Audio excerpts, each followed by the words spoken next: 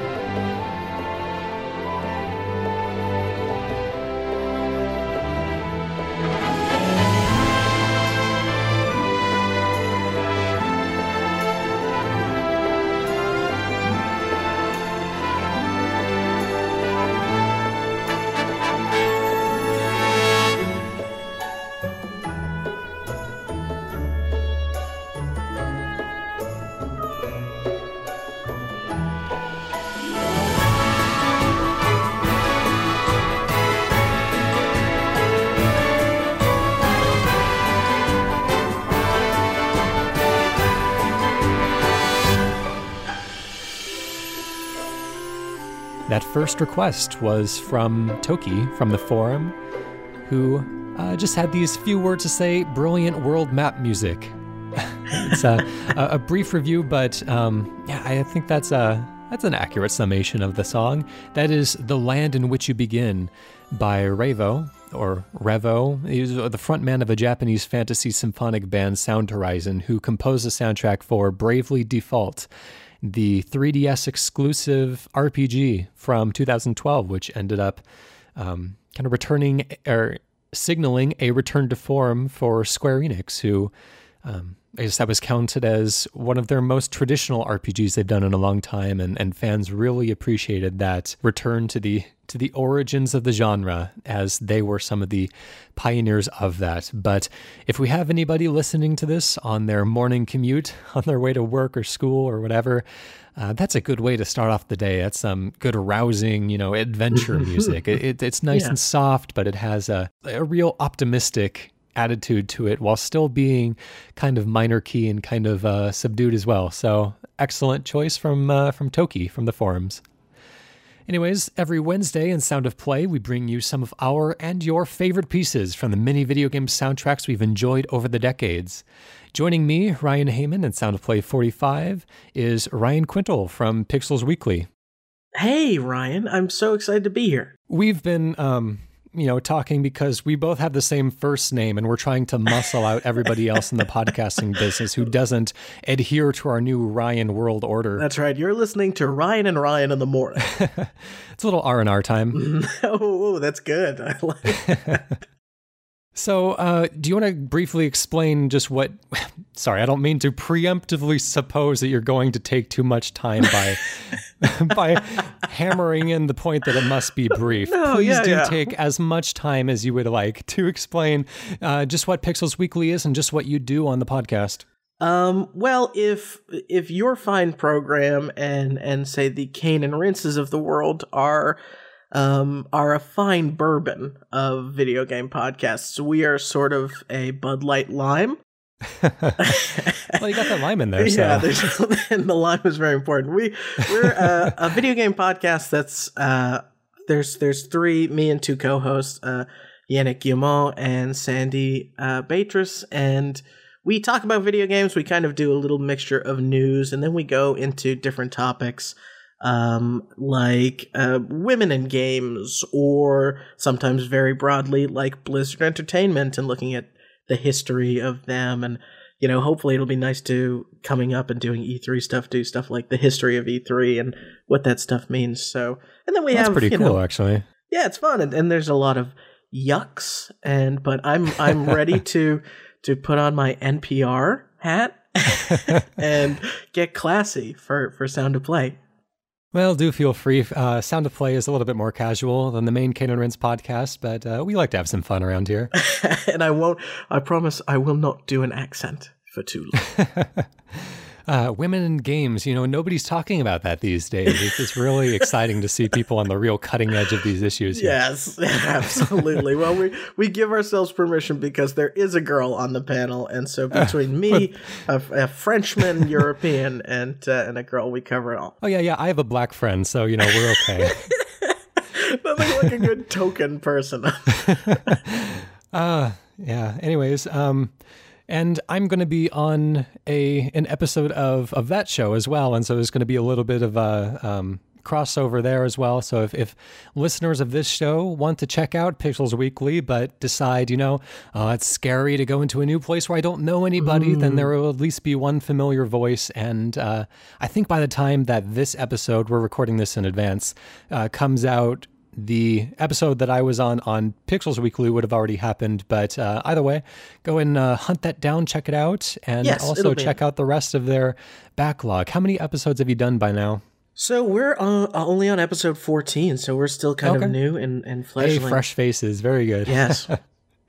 We've not become jaded by the... well, plenty of that, but, you know. Anyways, we are here to talk about video game music, as we do every Wednesday, and you've brought a few selections of your own. Do you want to introduce your first selection of video game music? Sure. So for my first track, I wanted to, and with all my tracks today, kind of give people a piece of my video gaming history, and I want to start off with Storm Eagle, from Mega Man X, which is perhaps my number one favorite game of all time for various reasons. But this particular track, I feel like is everything that Mega Man X is about. It's frenetic and electric and synthetic and many, many other words that rhyme with etic. But I just love it. Yes, it's diabetic. It's diabetic. It's eclectic. Yes. So what is your history with Mega Man X? My first console ever was Super Nintendo, and I was playing Mario, you know, in the sort of Nintendo-esque games at the time, but Mega Man X just came around, and here was this game that just kicked my butt. And I think it was at the time where video game music was every track was reasonably brief, so they looped a lot. And a combination of dying a lot and trading the controller off these songs became kind of burned into my memory. And I think I know the whole soundtrack. I could sing it for you. Oh, please do. Is this one of the soundtracks that restarted the song every time he died, or did it just keep the music going? I think they restarted it every single time, yeah. So he became pretty acquainted with the first few seconds. Oh, absolutely, yeah. And blew when I died. Anyways, so as a lot of Japanese compositions go, it's a little difficult to track down who composed each track. I'm sure the information's out there, but I've not been immensely immersed into the Mega Man multiverse in the past, and so the composers of the soundtrack were Setsuo Yamamoto, Makoto Tomozawa, Yuki Iwai, Yuko Takihara, and Toshihiko Horiyama. And so some combination of those folks were the composer on this one, the theme from Storm Eagle Stage from Mega Man X back in 1993. And this is some good old-fashioned Mega Man music.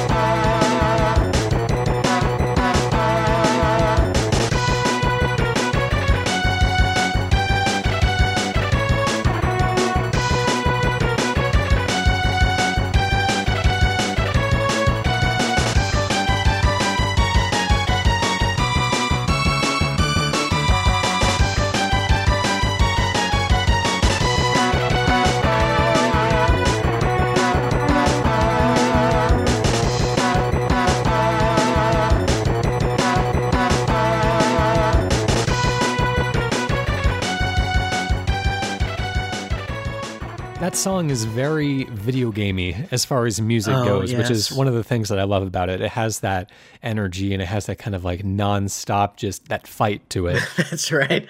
Yeah, it wants you to shoot to the beat almost. Yeah, and how did I haven't played Mega Man X myself. There's a few kind of major blind spots in my backlog. Like I like to think of myself as being fairly literate with video games, but I've always been a little bit intimidated by Mega Man because they are kind of that old Nintendo hard.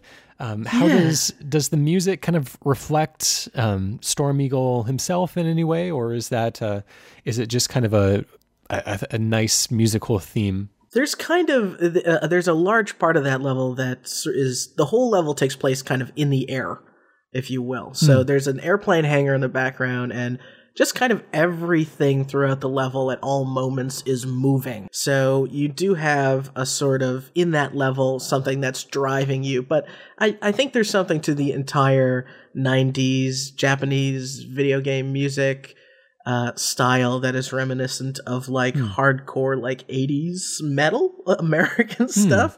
And so I can just imagine like going all out with synthesizers and real guitars on almost every single track from that game.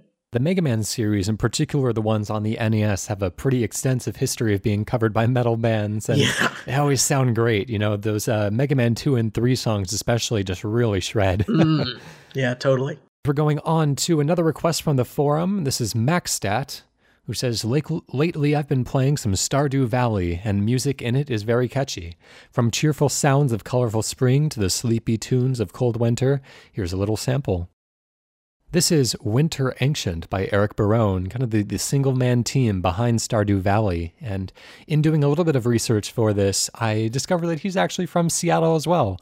I wonder if I ever kind of have run into him at any point, because I like to think that I know of most or some of the local independent folks, because I'm from Seattle as well, and I'm not remembering if I've ever met him or not. But anyways, I haven't had the chance to play Stardew Valley, but it has been catching on Steam and YouTube and Twitch just immensely since its release. It looks kind of like a Harvest Moon type game, but we've featured a song from it on one of the interviews that we've done with Alfie Bound in the past on Cane and Rinse, but otherwise I am not all that well acquainted with the music, but this is a nice piece. It's very kind of subdued and relaxed, as you would expect from something that's more kind of a relaxing Harvest Moon escape from the hectic society and return to the kind of pastoral roots type games, kind of has a flavor of Animal Crossing or something in it, and just some really nice instrumentation in there as well. Comes across really pleasant, really kind of just sparkly and relaxing. This comes from 2016, just a year after the similarly acclaimed single-man project Undertale, which had another excellent soundtrack. And so it's always really interesting to me to see these one-man teams or one-woman teams, whatever it be, who are able to not only program an excellent game and, do some really fantastic writing and create all those sprites and stuff, but also, compose a really, I don't want to say competent, that sounds a little derogatory, but like an excellent soundtrack to go along with it, because those are completely different skill sets. And I think the first times that I saw this happen was Cave Story was a single man project, and To the Moon was Kan Gao from Toronto, who we interviewed on the as a written feature on the website, if you want to check that out. But yeah, just these single man projects are just always really intriguing to me. So I'll have to get around to looking at Stardew Valley eventually. But until then, this is Winter Ancient, in parentheses, by Eric Barone.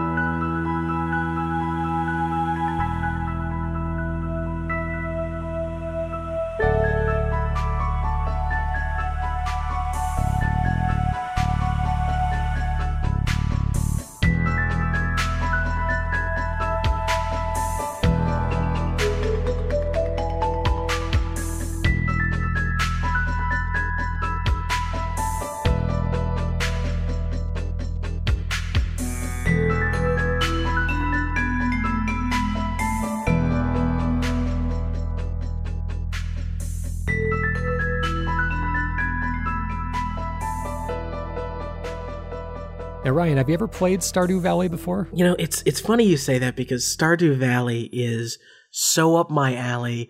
But I only have a Mac and an Xbox and a PlayStation, and this is just one of those games that everything about it is almost enough to make me spend as much as it costs to buy an entire PC to play it. Wow. And yeah, that track is really beautiful. It makes me feel like the winter frost is coming to cold my crops over.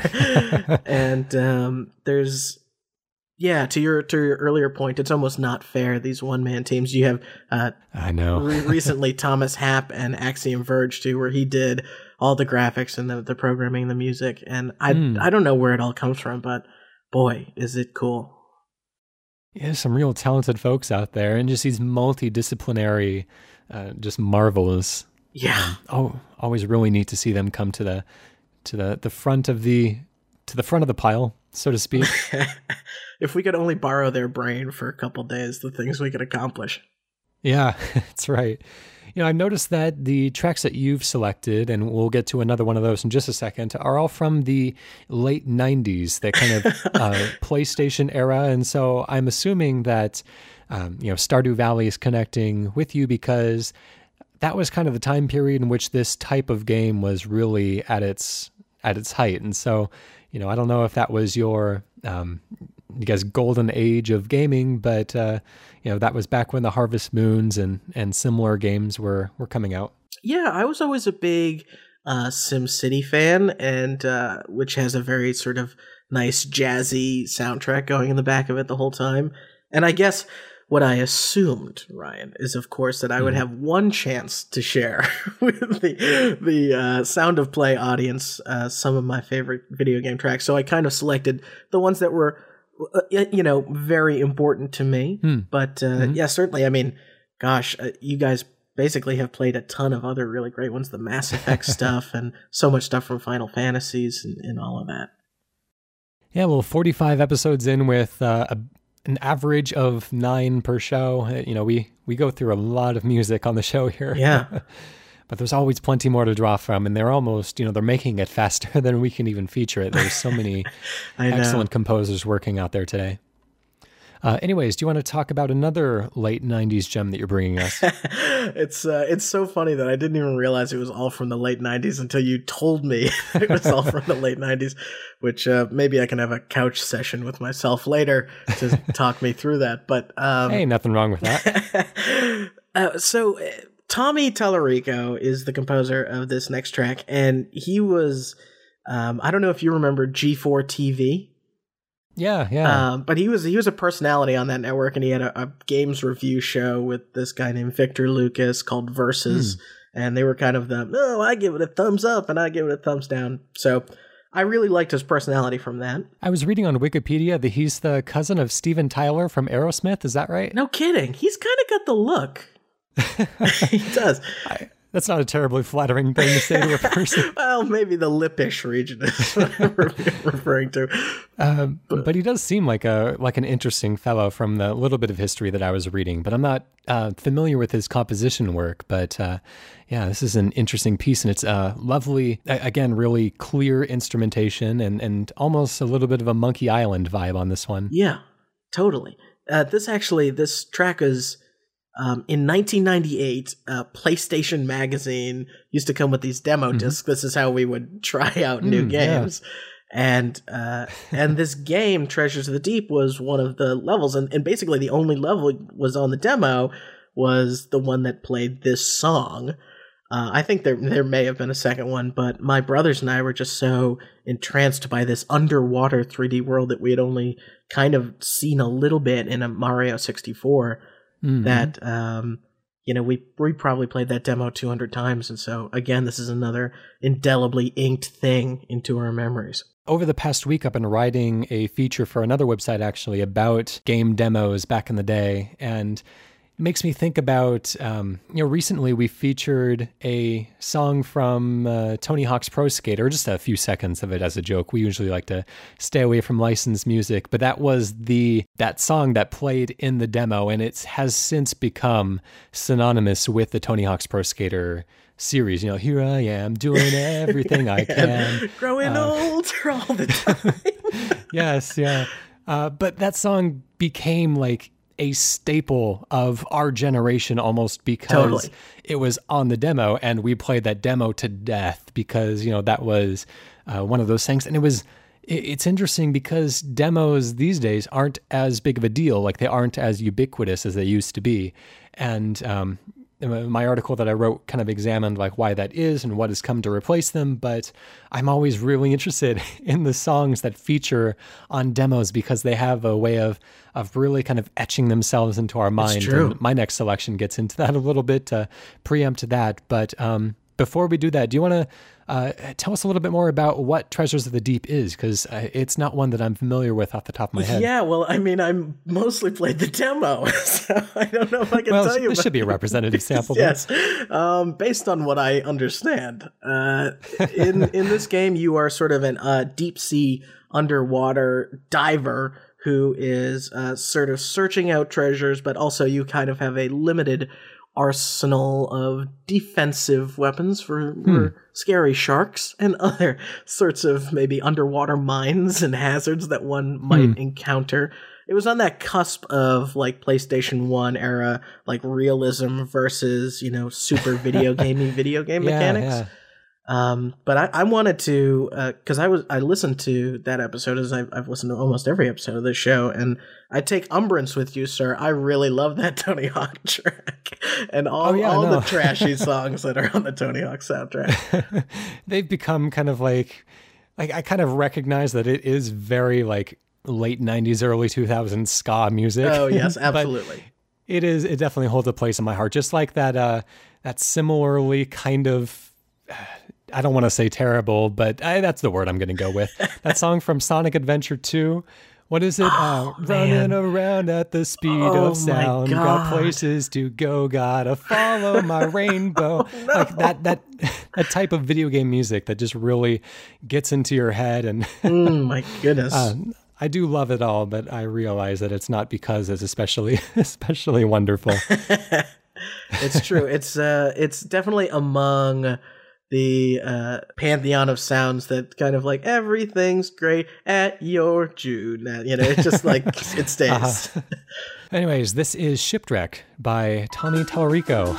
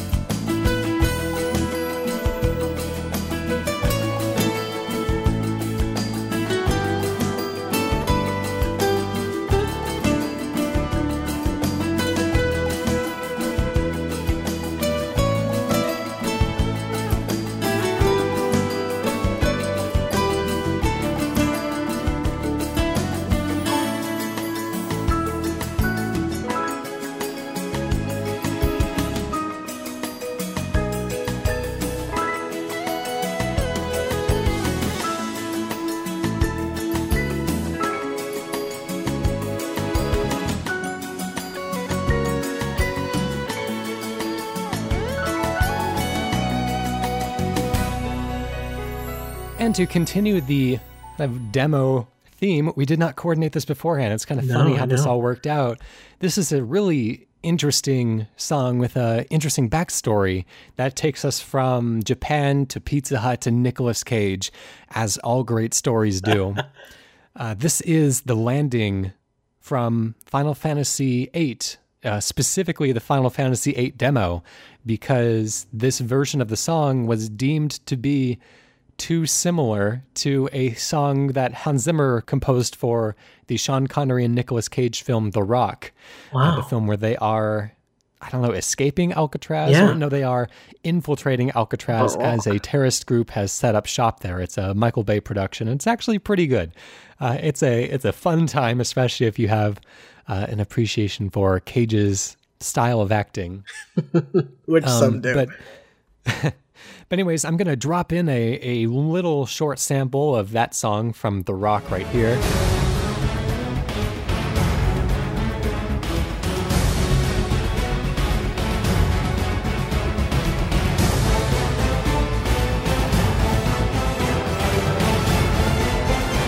And yeah, so that is a taste of that.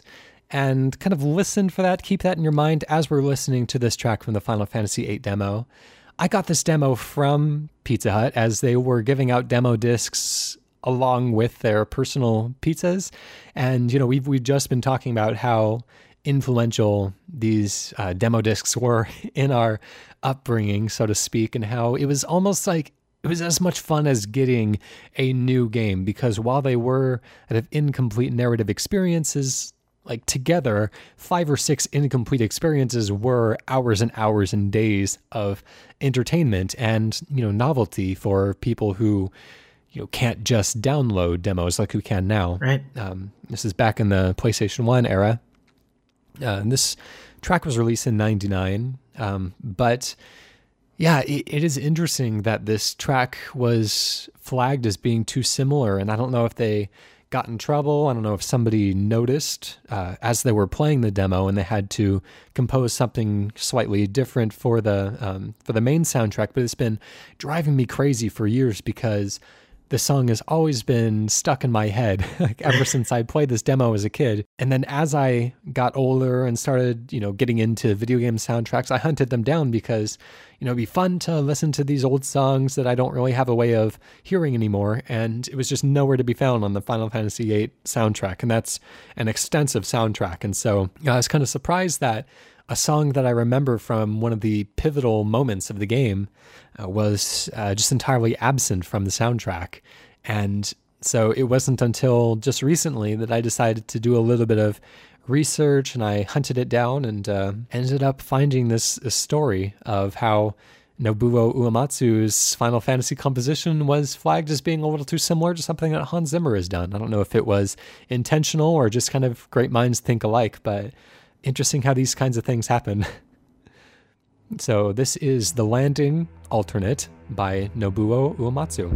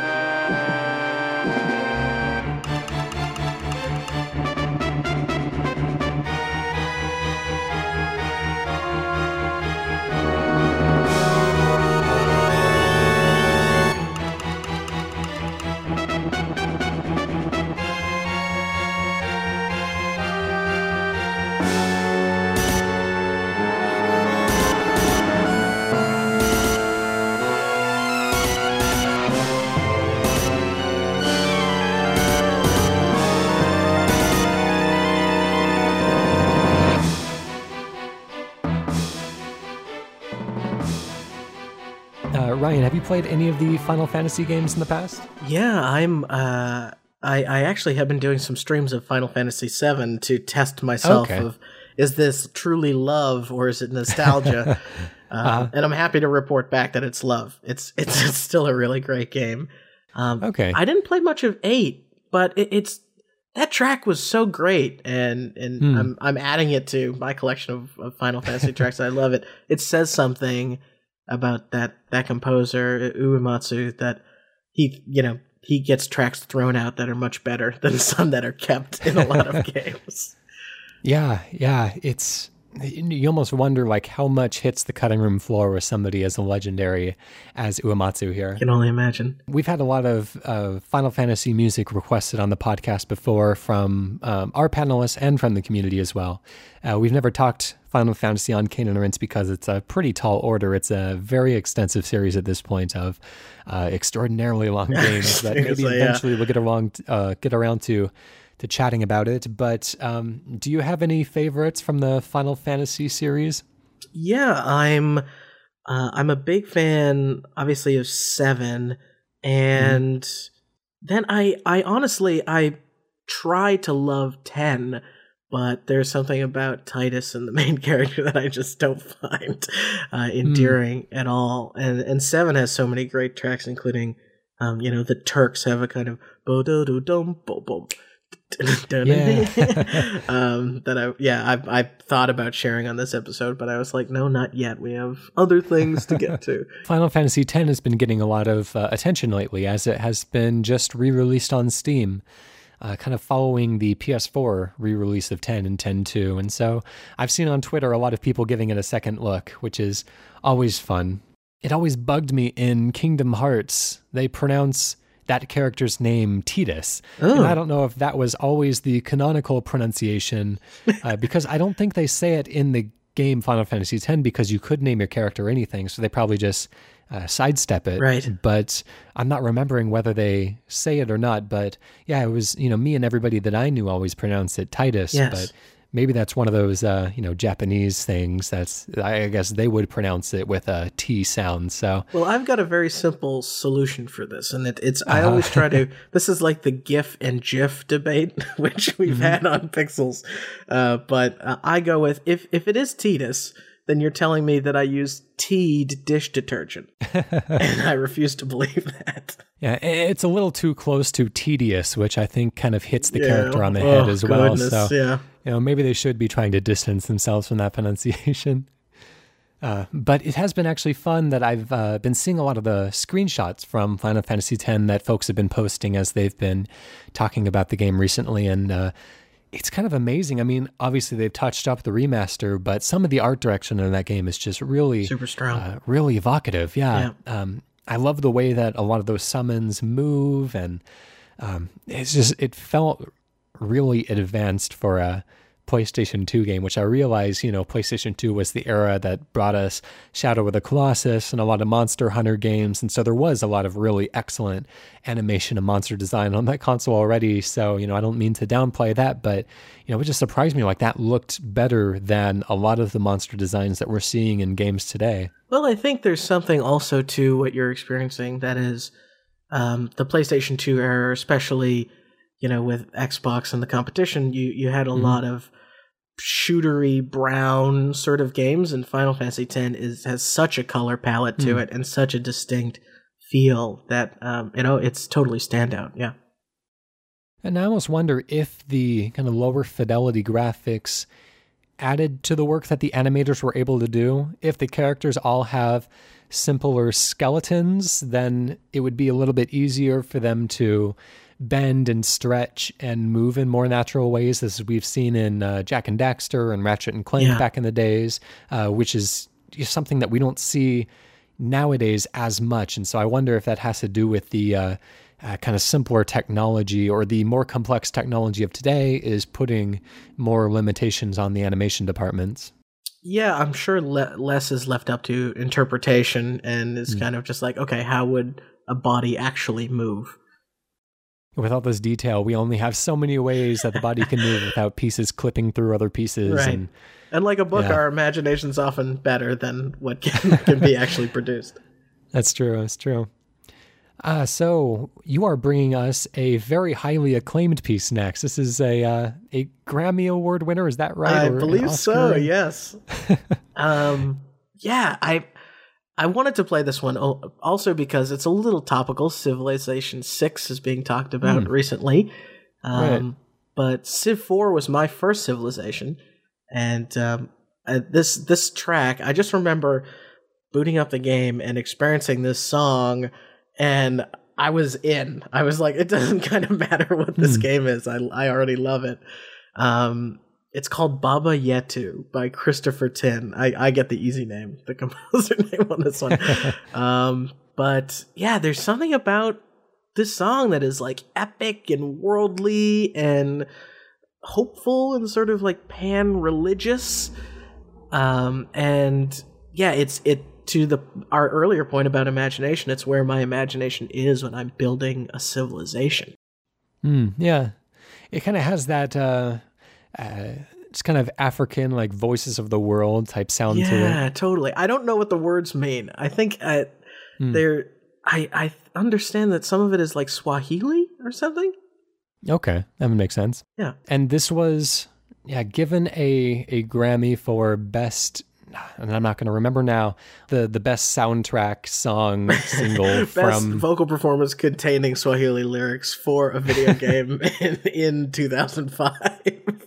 I totally know what it was. It was kind of a prestigious award because it's usually this type of like a single song selected from a soundtrack is usually given to a film score. And so this is the first time that it was given to something within video games. And so it was a kind of a celebratory moment at that point. It's like, hey, we've finally made it, so to speak. Yeah. And I dare anybody after they listen to this track to not be humming it on their way to work or when they're in line at the bank or something. Yeah, so this is Baba Yetu by Christopher Tin.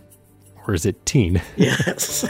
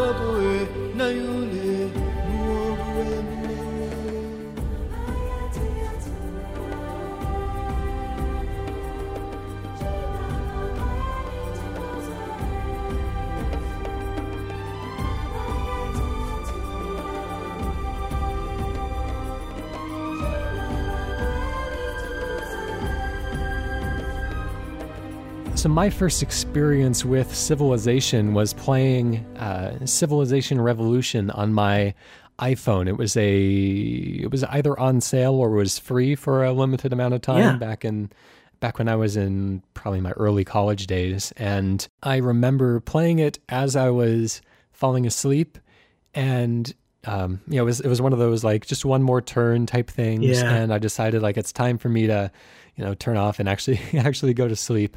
And so I turned off the phone and put it down, and had a couple moments in the following, hour or so where I believed that I was still playing it.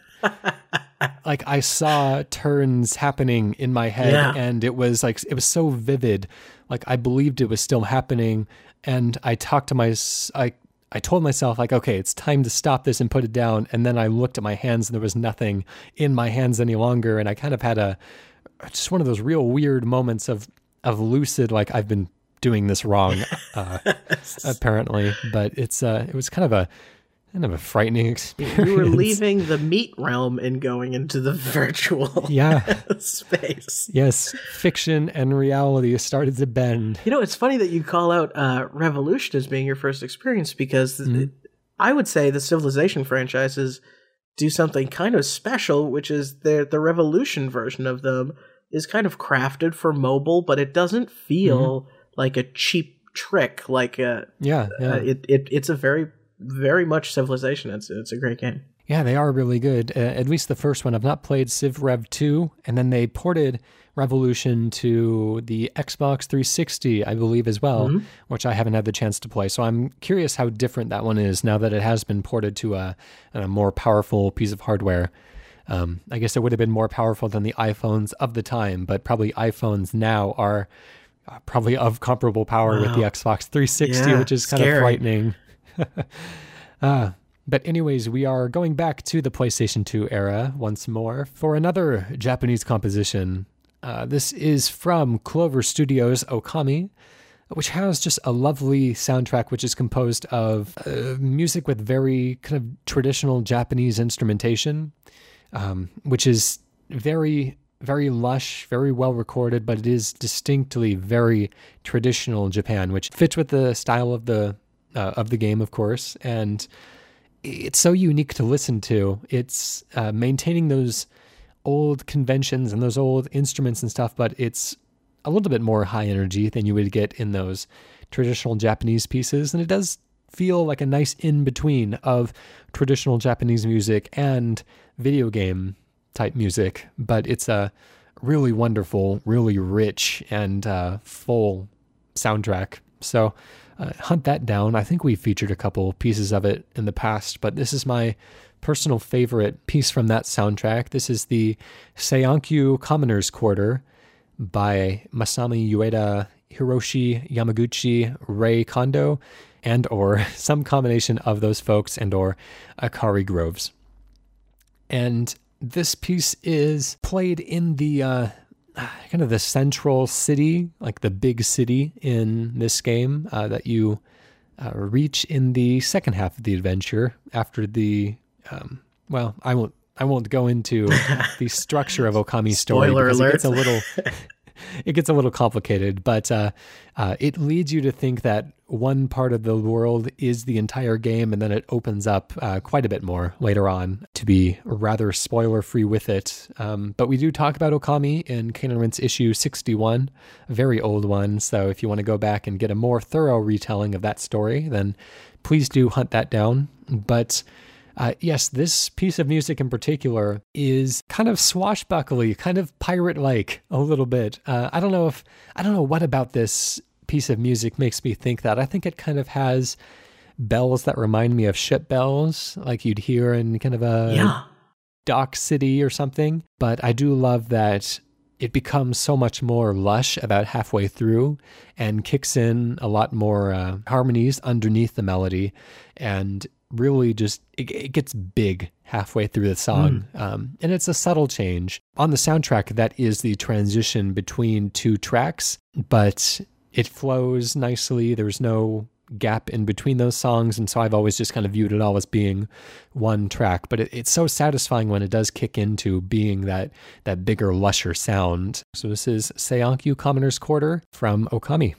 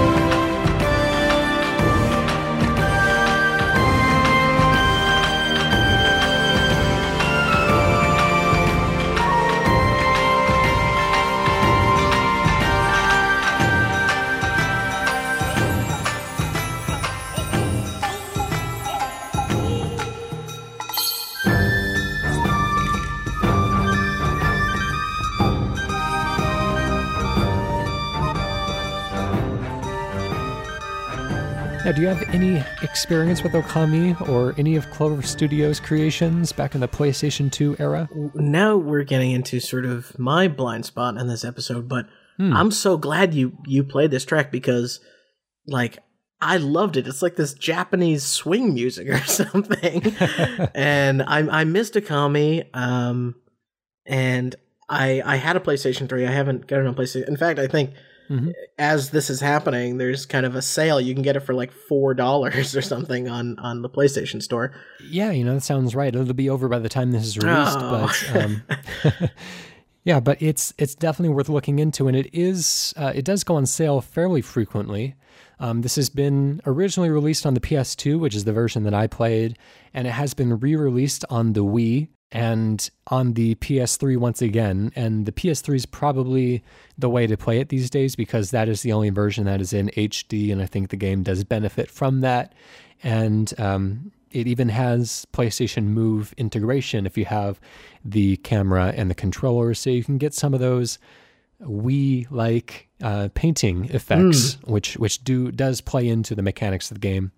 So if you're looking for a really unique Zelda-like adventure, then it doesn't get a lot better than Okami.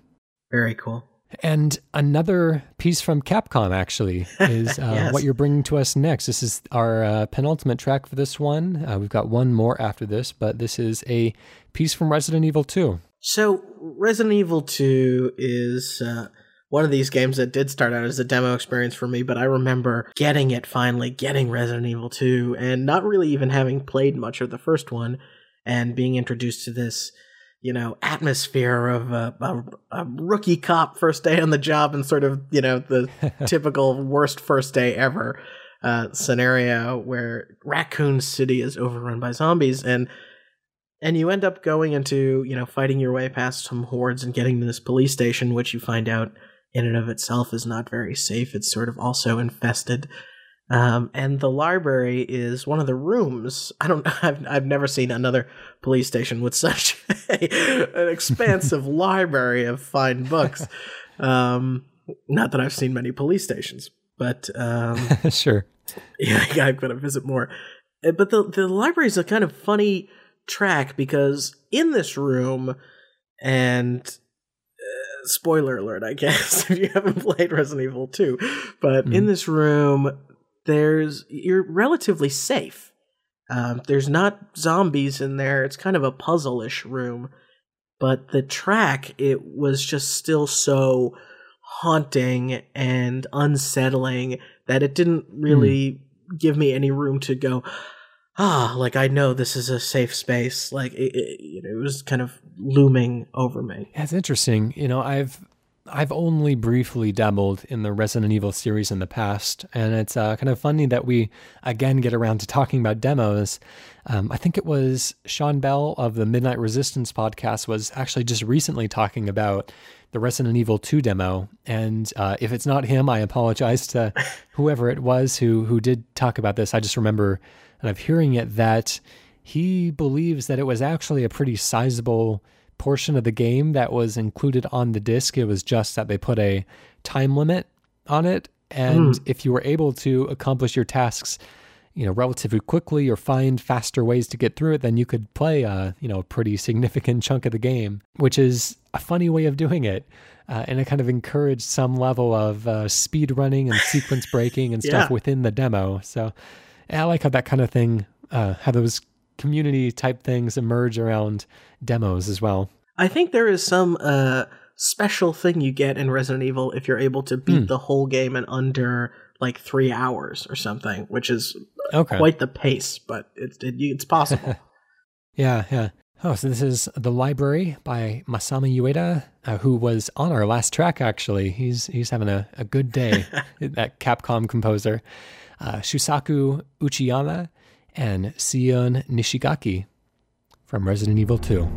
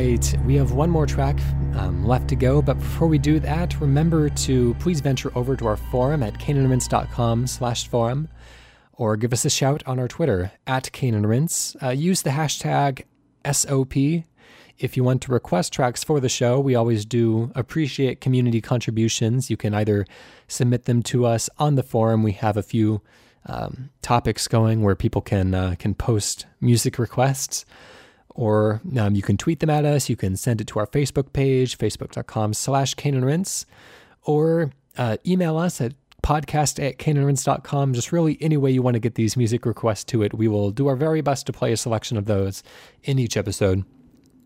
You can request your favorites, and we'll continue to play a selection of those for each upcoming Sound of Play podcast. Please do remember to subscribe to Sound of Play and leave us an iTunes review or rating. And also do check out Cane and Rinse if you have not already. That is where most of our Sound of Play team calls home. Thanks again to Ryan Quintal for coming on the show.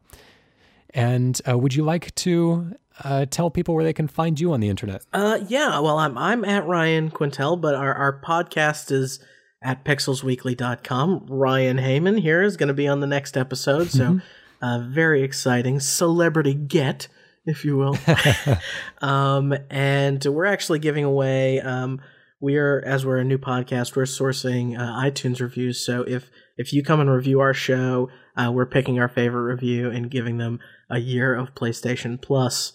Wow. So a fun little thing there. And I just, before we get out of here, I'd be remiss if not to tell you I'm so glad that you guys have gone weekly, and I think you have a really great show here, and I'm so excited for many more episodes of Sound of Play. Well, thank you very much. We're always really glad to hear that it's connecting with people.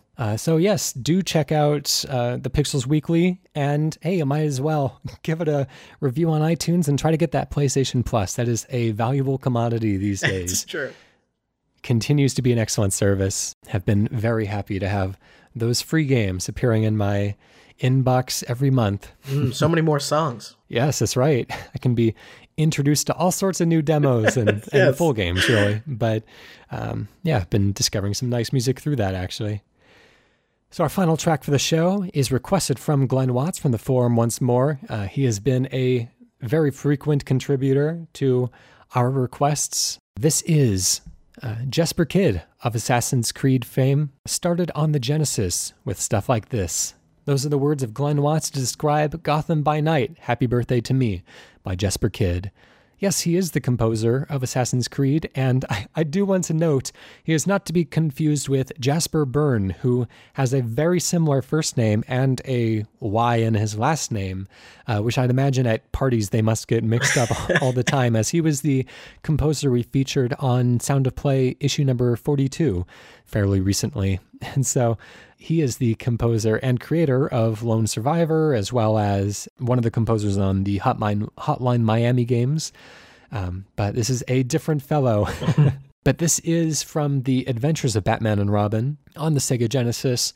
And from what I understand from the Wikipedia entry anyways, it sounds like the Super Nintendo version and the Sega Genesis version had different composers and entirely different musical scores. Really? I don't know if they share any of the themes or if they're borrowing any of their musical motifs from the animated series, which this is based on. But yeah, it's interesting how every once in a while something like this will happen. Like I remember the different versions of the RoboCop game had different soundtracks, including the Game Boy game with the almost unfairly perfect theme, which was featured a few issues back, requested by CJ Black, I believe. But if you don't know the Game Boy RoboCop theme, then definitely check it out, because it's a beautiful composition, way more beautiful than any Game Boy game music deserves to be. But I gotta go back and check this out now. Yeah, definitely high in the middle of this music recommendation. The theme from the Game Boy RoboCop, excellent. But let's get back to the Adventures of Batman and Robin on the Sega Genesis. This is another really kind of dark and kind of unsettling piece, and I don't know if it's the kind of strange sound that the Sega Genesis sound card had. It did have a very unique sound to it, and but I don't know what it is about this piece that makes me a little uncomfortable. But how were you feeling when you were listening to this, Ryan? Well, it's got a lot of bendy synths, doesn't it? I've got and it's funny that I should have double checked at the show prep, but I looked at it. I assumed it was the SNES version, and the second I heard it, I was like, "This sounds like a Sega game."